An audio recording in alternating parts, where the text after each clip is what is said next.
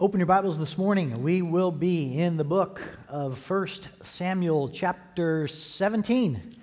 And I want to give a shout out for everybody who was able to make it with us on Friday night. We came together to watch The Life of David, which was a play put together by Sight and Sound, which is a troupe on the East Coast. I had never heard of them before, and I'm just here to tell you, it was fantastic. We'll be doing another of those, I think, in the future, to have one of their productions because they're so well done. I have a picture here of the night, and this was little David in his youth on the screen, and you can see they even had live animals in it. The sets were fantastic. It was a musical, so there was great singing. And one of the things I took away from Friday night, I know, and you know, that David was a king in Israel. David was a warrior. David, obviously fought battles, but one of the things that they really brought out in the night's movie is that David was also a musician. He was a guy that loved worship. And you could see the harp, we'll go back to the harp, you could see the harp that is on the back there of David. As a result of Friday night, I've changed the graphic for the sermon series, and show me the next slide. I put something else in it. And you'll notice on the far right-hand side, there's not just the sword now, there's not just the shield, there's not just the crown, but there's also the harp. And David is known for his psalms. He's a writer of the psalms in the scriptures, which oftentimes were music that the church or God's people at that time sang. And so again, David's got this component of him that's a worshiper at heart, and I wanted to make sure and reflect that in the course of this series, and I know we'll hear more about that. Well, today's story has that iconic feel of being a story most of you have probably heard of before. Today's story is David and his battle and defeat of Goliath. And I'm going to argue that this is probably in the top 10 best known stories in all of the Bible. In fact, this story is so well known that if even you're a non-Christian in our society today and you know any biblical stories whatsoever, this one probably makes it into your vocabulary. And so again, maybe you're saying today, Pastor, heard this story. Try to teach me something about it. I dare you. And if you are, I hope you'll be surprised today because there's quite a lot here. In fact, one of the things I want to start right off with is this is one of the longest stories that we have about David. The writer takes 58 verses to explain this story, and he gives us a lot of detail in doing that. And so again, this story is iconic because it's the story that you already know the punchline of. David beats Goliath. And, again, there's something that's in our own vocabulary as a society even. When we say, oh yes, it's a real David versus Goliath story, we all know what we mean. The little guy beat the big guy. The institution got beat by the little one that had no chance, but somehow he made his way. All right, let me give you an example of a David versus Goliath moment, and it's probably one of the most iconic moments, at least in my memory of being alive.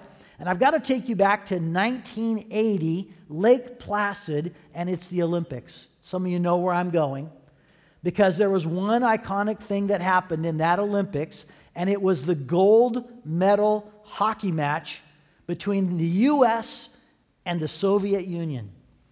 And the Soviet Union had the vaunted Red Army hockey team that was 4-time repeat champions at the Olympics, gold medalists. And the U.S. at that time didn't have any pro players that could play, so we had this ragtag group of college students that came together in order to play. And everybody in America tuned into it. I'm sure everybody also in the Soviet Union or Russia tuned into it and to watch the game. And somehow this little ragtag group of American guys made their way and won 4-3. It was a time, in fact, I've got a picture up here for you of them celebrating. You could see the American flag in the background. And it was Cold War era still. So, again, there's tensions between America and Russia, kind of like there is even today, but even a little bit more perhaps at the time.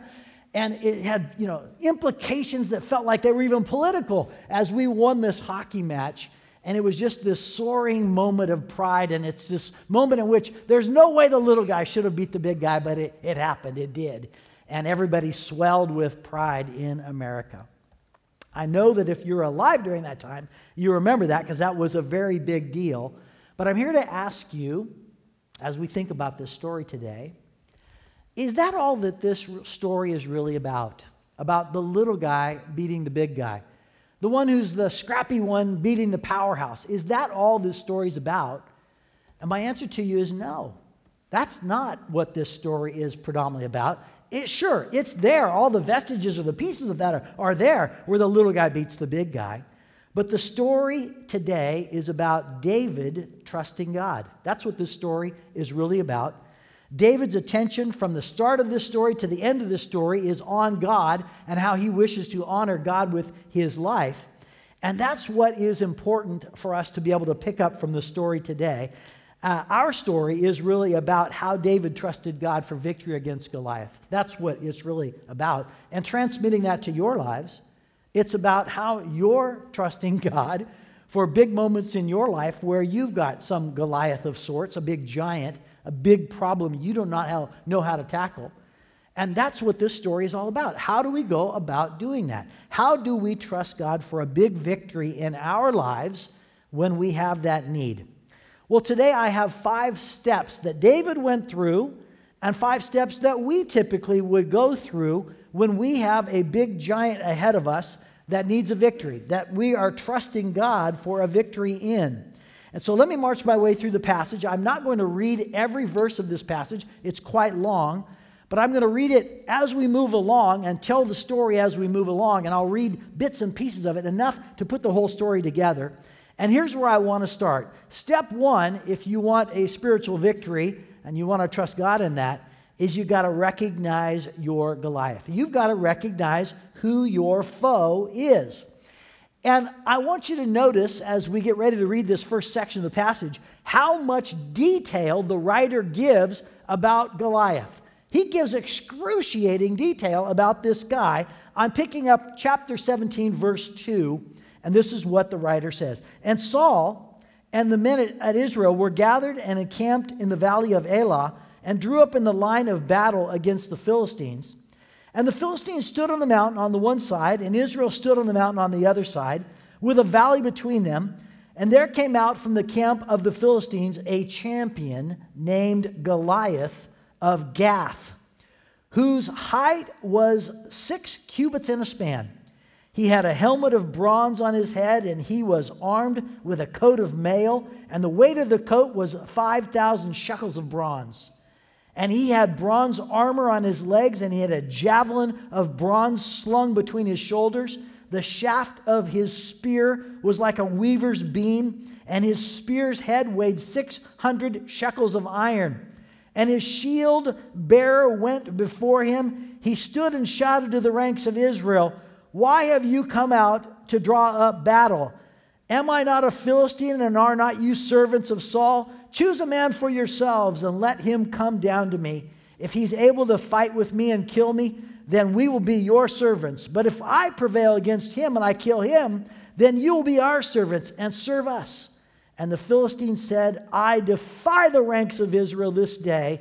Give me a man that we may fight together." And so the author is painting this picture of this man, and he's giving all kinds of detail about him. And the first thing we notice is he's humongous. He's huge. And we're not quite sure how many a span is. There's a lot of debate around that.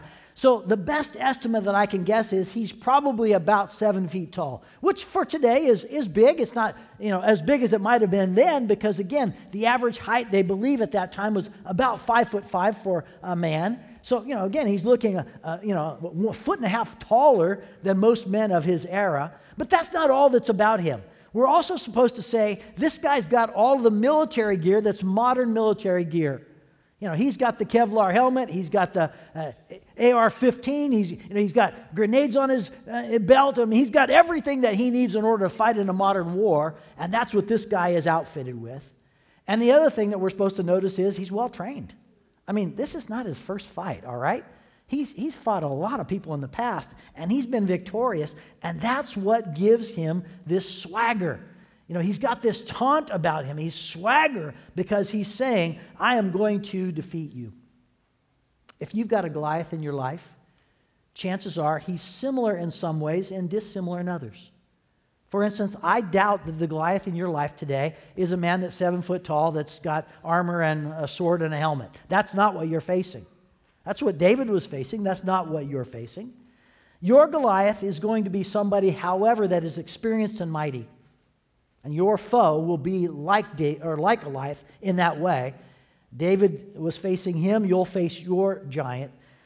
And it could be something like this. Let me paint a picture for you of what some Goliaths might be in your life.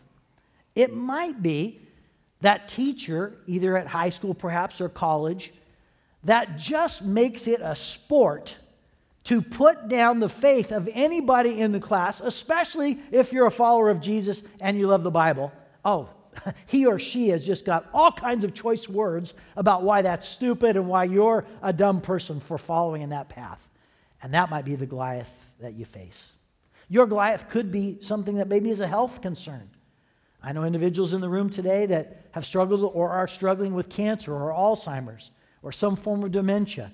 And you're like, man, this is just a giant. I do not know how I overcome that in my life.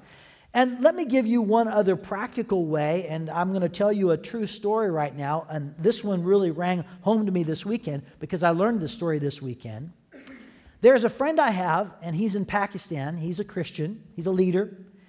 And he is in the process of freeing a family from slavery in Pakistan. Did you know that in Pakistan today, there are 2 million people that are in slavery? It's known as debt slavery or debt bondage because landowners or owners of businesses enslave people in order for them to work off their debt.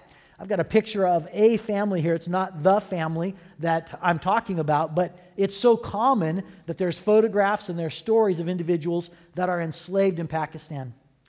My friend is raising the money right now to free a family like that one who has been enslaved for 7 generations in Pakistan under the same man. He's raising the money to be able to free those individuals by paying off that debt. And he's actually having to work with the governor of the region and actually the police of the region because you might imagine this guy's a pretty powerful guy and he does not want to let that business prospect go. The other thing that was just the breaking spot for this man, for my Christian friend, is he said, I know that the family that's going to be released has a daughter that's about 14 years old. And this landowner has known to kind of have his way with the young ladies. And he says, I just can't stand to see that happen again.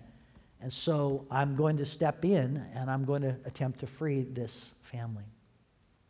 Your Goliath has a certain level of power, and that's the way you can identify a Goliath. And also a Goliath typically is against the very things of God. He's against the things that are the best. And he has fear that exudes out around him to those that are in his way, as it were. And that's something that's going to be true of any Goliath that you're facing. All right, here we are. Step 2 is show the right courage. When we are finished telling about Goliath in the scriptures here, one of the things that happens is it says everybody around him is filled with fear. Everybody in the army is afraid of this humongous man. And enter David into the story. So David enters in shortly thereafter after we get this description. And David comes in and he has the little lowly task because he lives in Bethlehem. The fight's happening in the south, further south. He has the task, the very pedestrian task, of bringing cheese and bread to the men that are in the battle. And by the way, he's got 3 brothers that are in the battle. And so he does this little job of showing up with the cheese and with the bread. And he hears Goliath and all of Goliath's bluster. And David says, wait just a second. Is nobody else offended at what they hear? Because this guy is demeaning the importance of our Lord. I'm picking up in verse 26, and it says, And David said to the men who stood by him, What shall be done for the man who kills this Philistine and takes away the reproach from Israel? For who is this uncircumcised Philistine that he should defy the armies of the living God? David begins by saying, I am not letting this pass by. This guy is pretending that he's even greater than our God, and I'm not going to let that go. And so at this point, David is saying, I'm willing to fight him. David's brother looks at him, his oldest brother, and he says, who do you think you are? You should be over there caring for your main responsibilities, which is the sheep. That's what you're charged to do. What are you doing over here? I think you've got an evil heart. All you really want to do is come and see the action. You're here for the show. David's like, no, I'm not. I believe this guy is wrong, and I am willing to fight him. And once you've recognized your Goliath, there comes a moment at which you say, I must act. And I must act in the name of God and in the power of God for the purposes of God. But there's something inside of me that's saying, I need to have courage in this moment. I need to step forward and act. Jack Handy writes this. He says, there used to be a bully who would demand my lunch money every day. Since I was smaller, I'd give it to him. Then I decided to fight back. I started taking karate lessons, but then the karate lesson guy said that I had to start paying him $5 a week, so I just went back to paying the bully. Too many feel that it's easier to pay the bully than it is to actually learn how to defeat him. And in our story today, David arose at the spot where he had to take action. And if you're facing a Goliath, the chance is pretty good that you also will arrive at that space. And at that moment, you're moving from fear into faith. You're moving from fear to faith at that very moment. All right, let's go to step 3. You're going to fight with the right tools. Fight with the right tools. David shows up to Saul, and Saul's doubtful that David could win the battle. Saul, again, being the king at that time, and Saul has heard that David is willing to fight. By the way, Saul's not willing to, which is kind of a mark on him. He's the king. He's actually got stature. He should be the one leading the battle, but he's not. And so David shows up, and he is inquiring of David, and Saul says this to David. I'm in verse 33. You're not able to go against this Philistine to fight for him, for you are but a youth. And he has been a man of war from his youth. So you're this young guy, and ever since he's been your age, he's been fighting battles, and there's no way that you can do this. But David insists, and he says, no, I can fight this battle. And he says to Saul, I have 2 examples of why I can go and fight and win. He says, you know what? When I was a shepherd, I had the responsibility of protecting my sheep. And there were predators that came around. And there are 2 instances. One in a bear came around. The other one, a lion came around. And in both those instances, I trusted in God and I overtook those wild animals. Saul, this is just another wild animal over here. That's all Goliath is. And if I can defeat those 2 animals, I can defeat this animal too. And so he says, I am able to go about doing it. Saul concedes and says, well, I'll give you a chance. But Saul says, if you're going to go, at least take my armor. And so he gives David his armor. He gives him his helmet, he gives him his sword, and he gives him the body armor that he has. And this is the way that it is described. Then David said to Saul, I'm in verse 39. Then David said to Saul, I can't go with these, for I've not tested them. So David put them on. He took his staff in his hand and, excuse me, I'm in the wrong section. Then Saul, I'm in verse 38. Then Saul clothed David with his armor. He put on a helmet of bronze on his head and clothed him with a coat of mail. And David strapped his sword over his armor, and he tried in vain to go, for he had never tested them. So again, David swims in this. We just see the cartoonish picture of David trying to put on this armor, and there's no way that it fits. And Saul assumes that he knows what David needs to go fight the battle. He needs this armor, and there's no way he can win unless he has this modern armor in order to go into battle. But the typical weapons are not what David needs at all. David doesn't need the typical things that are used by a warrior at that time. David needs the things that he's good at, and David needs the things that God is blessing. And so again, David says, I will tell you what I need. I need the things that were useful to me when I was a shepherd. And so now I'm picking up in verse 39. Then David said to Saul, I can't go with these, for I've not tested them. So David put them off. Then he put in his staff and in his hand, and he chose 5 smooth stones from the brook and put them in his shepherd's pouch. His sling was in his hand, and he approached the Philistine. Here's what I want you to hear. If you're going to go fight a Goliath, you've got to have the right tools. You've got to have the tools that are useful for you and useful in the sight of God, that are empowered by the hand of God. And here's what I want you to learn. It's often unlikely things. They're not things that the world would think is powerful at all. And seldom does God use the same thing and repeat it again. Let me give you a couple of examples of things that God used in order to overcome big Goliaths, big giants. Jericho. When they went and fought around Jericho, they used the very unconventional strategy of using trumpets and marching around the town 7 times. Never been done since, had never been done up to that time, but that was the technique that God used. He used the plagues with Egypt, plagues of gnats and plagues of frogs and plagues of hail and all kinds of things that happened that convinced Pharaoh, hey, God means this, I'm to let the people go. And so again, this was the thing that God used in that moment. God used mud in the eyes of the blind man. Jesus puts the mud on. And, he doesn't do that regularly, but he did it with that guy, and that's what worked for that guy. Peter was in prison, and God used an earthquake to free Peter from prison. That hadn't been done up to that time, and that's not been done a lot since. So God is in the habit of using unconventional tools in order to equip his people. And furthermore, they're weapons that normally are not useful in this world, but somehow they become useful in the hands of God. I have one other verse I want to give you that I think was really instrumental for this passage. 2 Corinthians chapter 10, and this is what it says. For though we live in the world, we do not wage war as the world does. The weapons we fight with are not the weapons of the world. On the contrary, they have divine power to demolish strongholds. We demolish arguments and every pretension that sets itself up against the knowledge of God, and we take captive every thought to make it obedient to Christ. Paul writes this, and Paul is no doubt saying, hey, we have these tools that we use. We use prayer. We have tools that we use. We use our faith. We have tools that we use, the assurance of our own salvation. We have tools that we use, the hope of what God is doing in the future in return for us.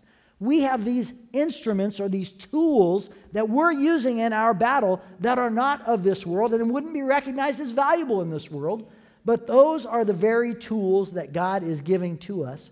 And he says when you use these tools, you're using them in faith, and you're using them in the idea, again, that I'm aligning myself with God, I'm choosing to be with God, and he's going to use these things in my life and these things that he's given to me in order that I might prevail and beat the enemy, beat the Goliath in this instance. All right. There's 2 more things I want you to see. The 4th step is fight for the right cause. We are down to the spot in the story where David and Goliath are ready to square off. And he does something very interesting at this point in the story. He slows the story down. So we're ready to have the battle, and then all of a sudden it slows down. And there are 2 speeches that happen. A speech that's from the Goliath, the Philistine, and a speech from David. And both of those take up quite a little section of the commentary here. And anytime there's speeches like this, you pay special attention to them. And I'm picking up in 1 Samuel 17 and verse 42, and this is the way that we hear it. And when the Philistine looked and saw David, he disdained him, for he was but a youth, ruddy and handsome in appearance. And the Philistine said to David, am I a dog that you come to me with sticks? And the Philistine cursed David by his gods. The Philistine said to David, come to me, and I will give your flesh to the birds of the air and to the beasts of the field. Then David said to the Philistine, you come to me with a sword and with a spear and with a javelin, but I come to you in the name of the Lord of hosts, the God of the armies of Israel, whom you've defied. This day the Lord will deliver you into my hand. I will strike you down and cut off your head. I will give the dead bodies of the host of the Philistines this day to the birds of the air and to the wild beasts of the earth. and all the earth may know that there is a God in Israel, and that all the assembly may know that the Lord saves, not with sword and spear, for the battle is the Lord's, and he will give you into our hand. Every time you are facing a Goliath, it comes to the time in which you need to do a gut check. And you need to ask yourself the question, am I fighting for the right cause here? Is my cause one that is just? Is this about my glory, or is this about God's glory? And let me not go and enter into any battle if it's for the wrong cause or it's with the wrong motivation. And so right down here to the end, they are trading these conversations or these yelling matches back and forth with each other before there's ever a javelin thrown or a stone slung. And they're saying, this is the reason I'm fighting. And David's saying, I'm fighting because you're defying God. And I'm fighting for the honor of God. And I'm fighting for the protection of my whole country. Beware of fighting if you have a giant and you're not signed on to the right cause, because that will be a defeat automatically for you. All right, there's one more thing I want you to see. Trust God in the moment. That's step 5. Trust God in the moment. And we have waited 47 verses to come to the space where we finally hear the battle. And what's so interesting about the battle is if you blink, you'll miss it. I mean, it's like really, really short. And so again, let's pay attention to the way that it's written. And this is picking up in verse 48. It says, when the Philistine arose and came and drew near to David, David ran quickly toward the battle line to meet the Philistine. And David put his hand on his bag and took out a stone and slung it and struck the Philistine on his forehead. The stone sank into his forehead and he fell on the ground. He fell on his face to the ground. So David prevailed over the Philistine with a sling and with a stone and struck the Philistine and killed him. David then goes over and takes his own sword, cuts his head off, and he parades that kind of head around to Jerusalem and back to his own homeland in order to say, again, God is victorious. David trusted God when it mattered. He followed through and he took action when he had to. There are many times when biblical figures have gone through a whole lot of preparation, a whole lot of planning, but it comes down to the moment in which you've got to say, I'm now going to step over the line and I'm going to do it. Let me give you an example of this. Moses, again, he had the point at which he was with God in the desert, and God's helping him overcome all of his concerns, and he comes and tells the people that this is what he's going to do. Doesn't get the best reception there. But here's the point. He comes to the spot where he has to step in front of Pharaoh and say, let my people go. It's all window dressing until Moses is ready to do that. Peter sees Jesus walking on water. Peter says, whoa, hey, I'd like to do that. Jesus says, come to me. It's not real till he steps out of the boat onto the water, all right? He's got to take that big step in the moment of action. Jesus himself, he prays at the Garden of Gethsemane, Lord, if it's your will, let this pass from me, but not my will, but yours be done. So I would just as soon not go through this. But it actually takes Jesus submitting himself to the cross unto death, and he must take that action in trust of God. Once you've done all the planning, once you've done all of the thinking, it comes down to the moment in which you have got to take action. And it's the moment in which the hands get a little bit clammy. It's the moment in which there's butterflies in the stomach because you are not sure what's going to happen, and you've got to step over the line to be able to take action to do it. I have a story that's one that's Denise has told some of the women before here at church. And it's a number of years ago. It was about 7 or 8 years ago that Denise and my family and I took a vacation in Costa Rica. And one of the things that we did while in Costa Rica, there's a lot of jungles there that are really cool. And one of the things that we did was we went on one of the longest zip lines in all of South America. It was huge. 17 different platforms that you are over the canopy of the rainforest there as you're taking the zip line. Now, that sounded really exciting for all of us, and even for Denise at the point at which she was booking that trip. But the moment that we got a little closer to actually taking that zip line, of actually standing on the platform and doing it, well, that began to become a concern for her. We showed up at the spot where they were staging us and getting us ready, and it was a kind of a little base camp, as it were, and you went inside that, and they gave you the harnesses that you were going to need, and the gloves that you were going to need, the helmet that you were going to need. It was all starting to get very real.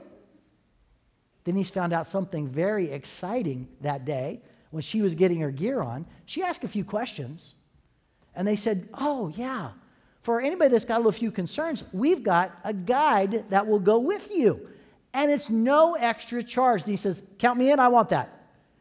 So they assigned her a guide, and you will never guess who the guide was. His name was Jesus.